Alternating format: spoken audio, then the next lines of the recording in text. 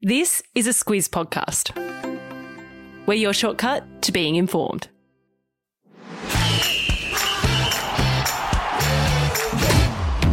Good morning, this is Sport Today, your weekday sports news podcast that puts you ahead of the game. I'm Sam Ferris. And I'm Lucy Watkin. It's Friday the 4th of March. In your Sport Today, Australia's COVID setback on World Cup Eve, the Paralympics do a 180, another Zoo makes his boxing debut, and Tiger keeps on winning.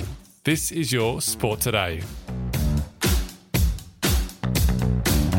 Summer officially ended earlier this week, but that doesn't mean the cricket season is over just yet. Australia's men's team plays in Pakistan and the women's side is in New Zealand for the Women's One Day World Cup.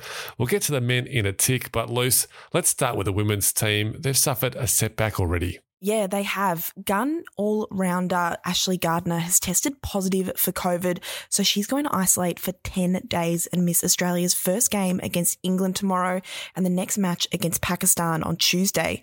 It's a big blow for the Aussies because Gardner is in good form. She's very experienced at international level and is the reigning Belinda Clark medalist as the best Australian female player of the past 12 months. The Aussies don't have key bowlers Taylor Volemic, Georgia Wareham and Sophie Molyneux for the World Cup, but they do have the best batter in the world in Alyssa Healy, the best bowler Jess Jonathan, and the best all-rounder in Elise Perry. Yeah, and not to mention skipper Meg Lanning, who is perhaps the best women's one-day batter ever. So lots of good players for the Aussies still. The Aussies lost their warm-up game against New Zealand earlier this week. It was called a kick up the backside by Aussie coach Matthew Mott. Luce, give us Australia's chances of winning and how the tournament is going to work. Australia's chances are very good, despite that warm-up loss. They're the number one team in the world and have won 31 of 33 matches since the last World Cup in 2017. And it's a pretty simple tournament structure. The 8 teams play each other once and the top 4 go through to the semi-finals. The big threats to Australia are New Zealand, India, and the second best team in the world, South Africa. One thing worth mentioning is if a team gets hit with COVID, matches can be played with 9 players instead of 11.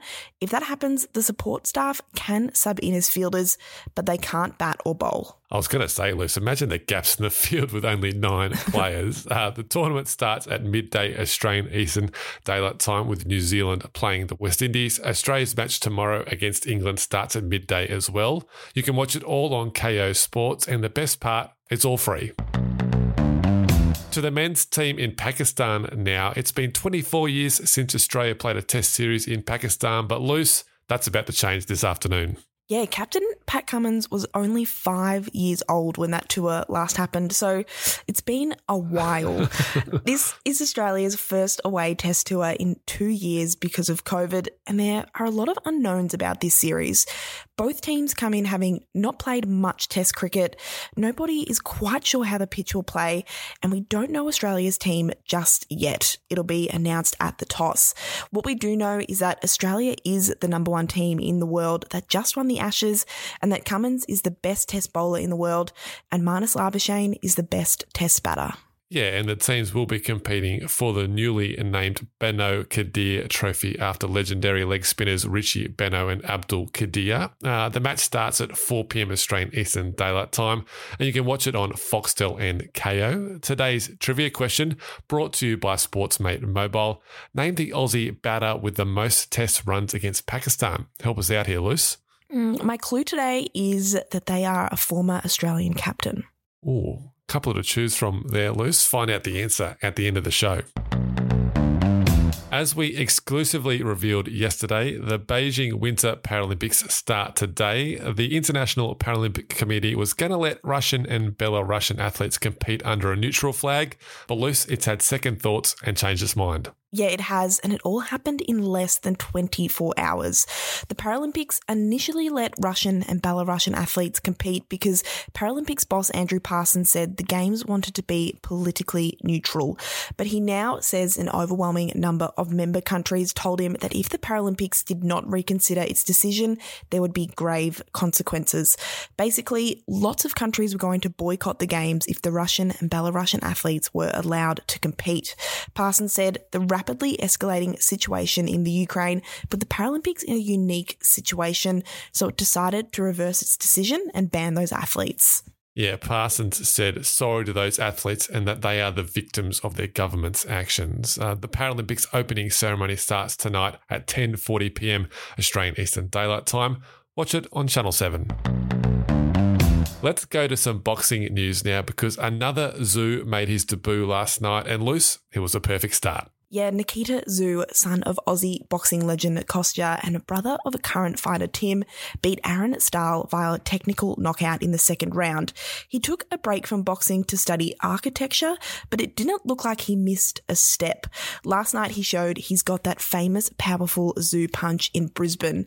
He spoke after the fight and said he gives himself a B+ for his debut and that boxing is more fun than being an architect. Yeah, 6 years studying as an architect. He had to let off some steam. He actually said it was really fun punching someone in the face without headgear. Nikita's brother Tim is 20-0 in his career, and we found out yesterday he'll have his first fight in the US against American Terrell Gausha on March the 27th. We're less than a week away from the start of the new NRL season, and while our footy fans are excited, the Brisbane Broncos probably wish kickoff could be pushed back a few days. That's because their big recruit Adam Reynolds has COVID and loose. That means he's out of their round 1 game. He sure is, and it's not just any game either. The Broncos happen to be playing at South Sydney, and that's the club Reynolds played for since he made his debut in 2012. Reynolds and teammate Kobe Hetherington both failed PCR tests, and now they've got to isolate for 7 days, which rules them out of round 1. Losing Reynolds is a big blow because his experience at halfback was meant to help the Broncos this year after they finished last in 2020 and 14th last year. Reynolds is Brisbane's captain this season and is the 5th Bronco to test positive to COVID in the past week. Not long now until the footy starts. We're launching our new footy tipping podcast called Don't Forget Your Tips next week. I've popped the trailer at the end of the show and the links in the episode notes so you can follow straight away. If you want to know just how much impact Tiger Woods still has on the game of golf, he's won $11 million without even playing. Luce, 2 questions for you. How did he do it and can I do it? Well, Sam, I don't know how good you are at golf, but I'm guessing probably not. As for Woods, he won the top prize in the PGA Tour's inaugural player impact payment bonus. The bonus comes from a pool of $55 million and is given to the 10 players who have boosted the publicity and engagement of the tour. A player's impact is measured on things like how often they appear in Google searches, how often they appear in the media, and familiarity. Woods topped 3 of the 5 categories, and he hasn't played on tour since his near-fatal car crash a year ago. Phil Mickelson came second and he got $8 million, but back in December he tweeted thinking he won it. It hasn't been a great week for Phil. No, it hasn't. He's taken a break from golf after his comments about the rebel Saudi Golf League. And then Woods took a screenshot of Mickelson's tweet about winning and wrote, whoops, with 2 shrugging emojis. Seems like Tiger is still pretty competitive. Time for Catch This, the stuff that caught our eye on what's coming up. And Luce, we've got another huge weekend of sport. It starts for me today with Australia playing Hungary in the Davis Cup qualifiers in Sydney. It starts at 5 p.m. on 9GEM. The winner of this tie goes through the main tournament later this year, so it's really important. What about you, Luce? Well, a bit of a change of pace from me. The V8 Supercars season starts this weekend in Sydney. Practice starts today and the first races are tomorrow and Sunday. Watch them on 7Mate, Foxtel and KO. Yeah, they'll be racing under lights in Sydney. As for the answer to today's trivia question brought to you by Sportsmate Mobile, we want to know which Australian batter has the most test runs against Pakistan. Luce, you said it was a former Australian captain. Who is it? There's a few to choose from, but the answer today is Alan Border. He had 1,666 runs in 22 tests. Yeah, just ahead of former Australian captains Greg Chappell in second, Ricky Ponting in third, and Mark Taylor in fourth. All right, that's it for us today and this week on Sport Today. Stick around for the Don't Forget Your Tips trailer. Enjoy a huge weekend of sport. Gabs and I will be back on Monday, and we'll catch you then.